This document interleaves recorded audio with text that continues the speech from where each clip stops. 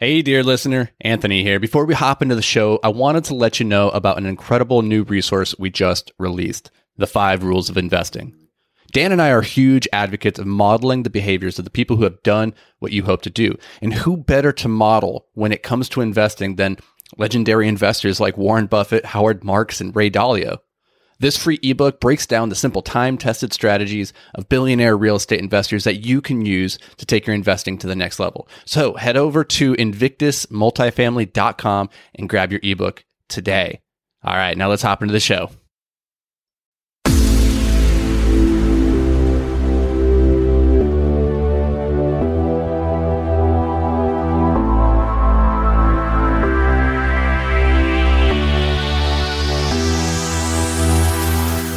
Welcome to Multifamily Investing Made Simple in Under 10 Minutes, where we take some of the most common and important real estate terms and simplify them so that you can understand them quickly and easily in less than 10 minutes, probably less than 7 because we're pretty fast.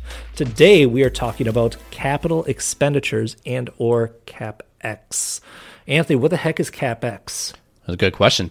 CapEx is the funds used to acquire, upgrade, and maintain a property.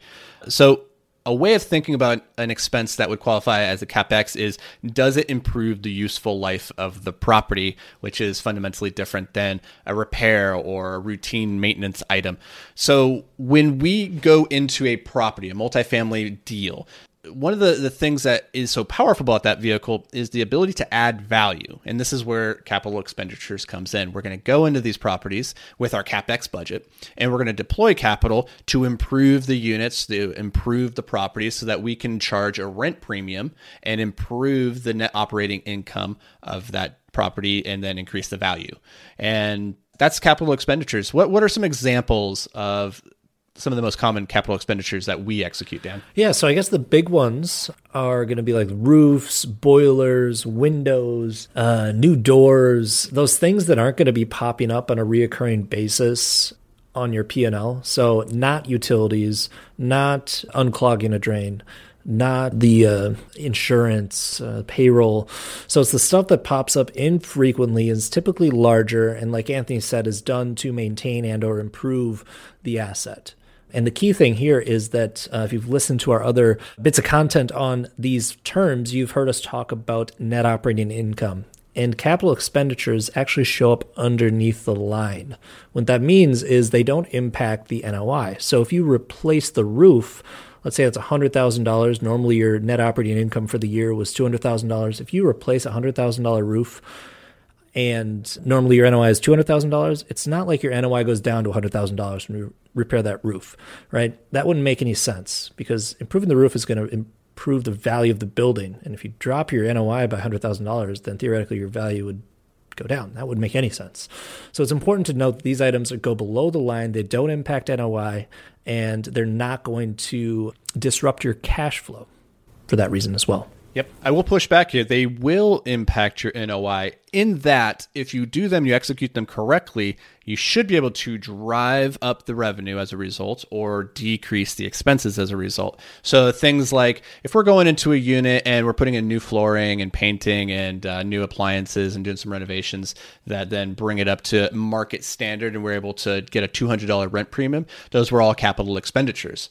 If we're going in there, like Dan says, and we're just unclogging the sink, no go. It's not a CapEx. That's just routine repair and maintenance. So not going to help you out.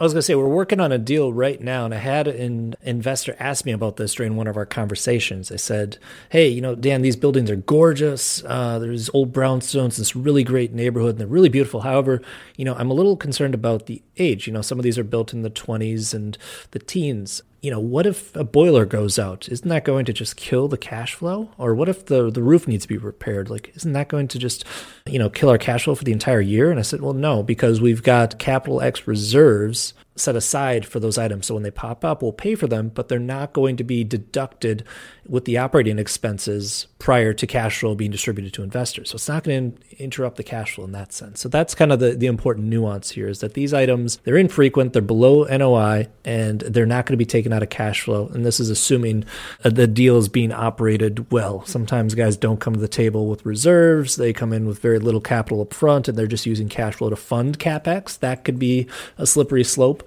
But I just wanted to use that example of that conversation I had with that investor because I think it kind of illustrates a common misconception that new investors have, which is that everything is going to be paid for out of the cash flow, which isn't really the case. Yep. And you touched on it there. I want to reemphasize it because it's really important to understanding, one, how we operate our deals, and then two, how some other operators operate their deals. So for us, when we go into an asset, we come in fully capitalized. We project what are the capital expenditures that we see over the life of this project. Okay, we're going to need a new roof in year 2. Let's budget for that. We're going to need to go in there and do about $5,000 of unit upgrades per unit. So let's budget for that. And then when we're pooling all our capital to acquire this asset, we're coming to the table with that money. We're coming well capitalized, so we can deploy that whenever we want to. We're not forced to. We have the money available to do so.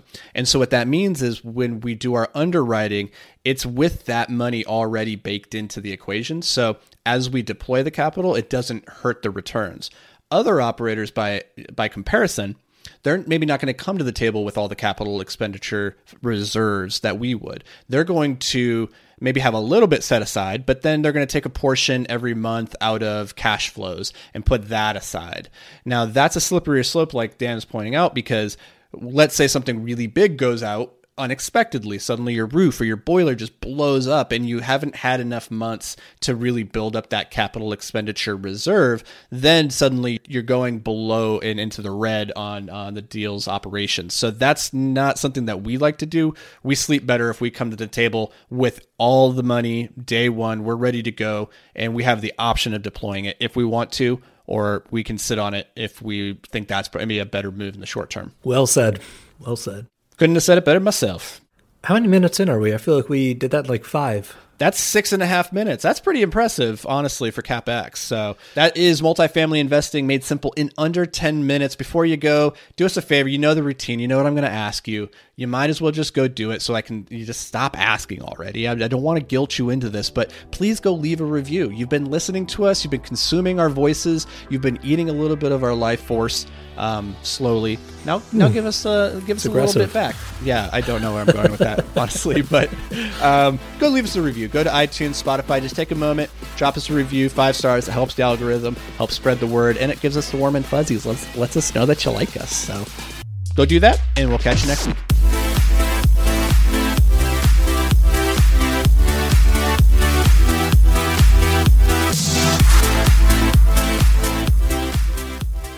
Hey, thanks for joining us for another episode of Multifamily Investing Made Simple. If you enjoyed the show, could you do us a massive favor?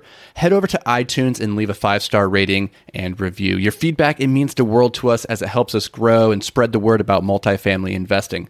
And don't forget, sharing is caring. So fire this episode over to any friends or family who you think could benefit from learning all about multifamily investing. Thanks, guys. We appreciate every single one of you, and we'll see you on the next show.